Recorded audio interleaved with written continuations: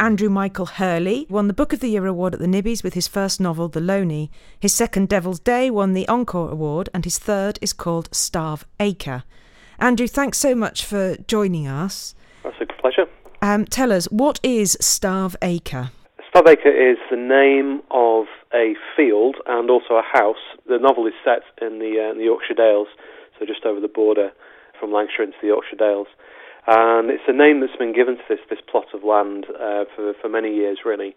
And it really stems from a local story about an old oak tree that used to grow in this field, which died off for some particular reason. It may be because it was used for hangings, and it was sort of God sort of struck it down because it was used for that sort of brutal purpose. But no one really knows. But anyway, the legend of this tree sort of lingers on, and the story goes that it kind of when it died and it rotted away, it sort of poisoned the land of this field, and nothing has grown there since. It's I'm looking at the book in front of me now. It's a very powerful cover with the oak tree and with a noose hanging down from one of the branches. Tell us about Richard and Juliet, who live at Starve Acre. We joined them about 6 months after their son Ewan has died very suddenly. They're still trying to come to terms with what's happened and trying to kind of resolve their grief. They're kind of pulling in different directions, though. Juliet is still very assured that Ewan is in the house in some form. He still kind of remains with them in some form. And she sort of kept a diary of all those moments of contact that she's had with him since the funeral. They're moments that have become fewer and fewer as time has gone on, and so she's becoming more sort of desperate to retain his spirit in whatever that is.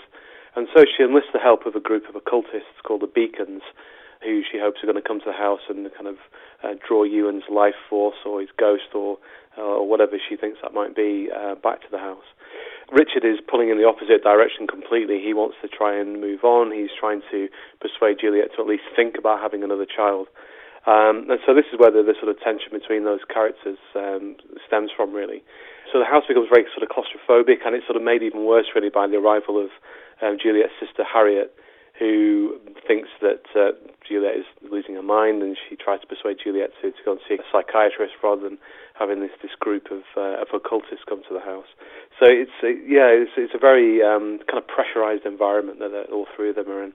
And I think you have this knack, because I think it was the same with the Loney, that you create a situation that's sort of normal-ish, as in it's a normal human situation. There's all these tensions, and I was thinking it's almost then you tighten the noose around the reader's neck. So that you kind of don't notice. You're sort of reading along and thinking, oh yes, this seems like quite a realistic portrayal of what a couple would be like when their son has died, and and then suddenly things start to happen. I wondered, is that intentional, the way that you kind of start us off in more or less earthly territory?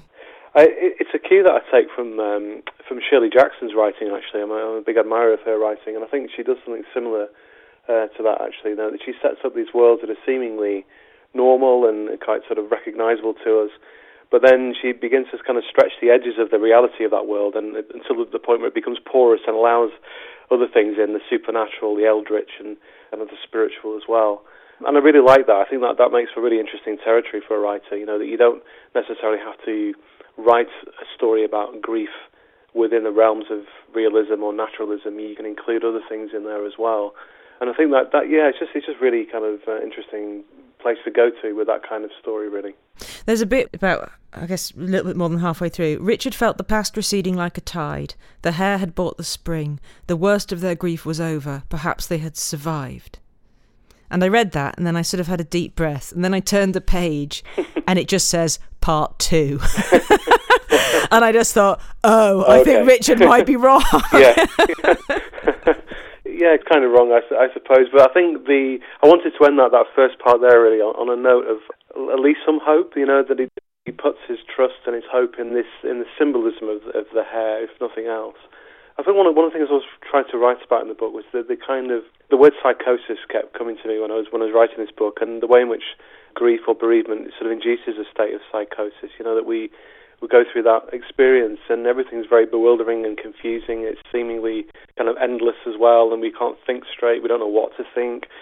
And it is a kind of madness, really. And I think that we do sort of cling to anything that will provide a moment's sort of respite from that. And this is what Juliet and Richard are doing. So even though they are kind of pulling in opposite directions, I think they are both sort of clinging to anything really that will provide some kind of comfort in some way. So for Juliet, it's the promise of what the beacons will be able to do when they come, and for Richard, it's the symbolism that he sees in the hare as a kind of emblem of new life in the spring. Mm-hmm. And his desire to get back to normal, to have another child. Well, he thinks there is a normal for them, doesn't he? Possibly in a way that Juliet doesn't so much. Absolutely, yeah. I think it's a normal that comes at a price, though. I think he spends a lot of his time trying to block out the memories of Ewan. So he kind of listens to very loud music to try and kind of block him out, or he goes to the field, or he kind of ensconces himself in the study. So it kind of the novel sort of asks that question really, is, if you want to move on, how much do we have to forget as well? The setting felt so real to me that I'm now completely convinced that Starve Acre exists, that the tree exists, that the woodcuts that Richard finds that talk about the history of the tree, that it all exists. Yeah. Does any of it exist, or is it based on anything else, or did you completely invent? The name Starve Acre actually I got from a book called English Field Names. This is the exciting way that I spend my time reading books like that. But it's really interesting actually, because it was basically just a list of sort of names that have been given to fields. But that one really stood out, and it didn't really sort of give an explanation about why it was called that. And so that really started to get me thinking really, well, what is the story behind this field? Why is it called Starve Acre? How has it become so kind of sterile that it's been kind of given that name? And that's really where the novel began from, really, I guess, was for that name that stood out, and trying to think about the backstory that might have kind of led to it being called that. It's such a triumph of a novel. I did find it an uneasy read, and in some ways I did feel, I did feel this very knowing authorial presence. I felt that you know an awful lot about people and an awful lot about their domestic secrets. And as Richard looks for the roots of the tree, I did feel that the tendrils of the story wrapped themselves around me. So thank you for that very intense reading experience. It's a pleasure. And thank you so much for talking to us about it.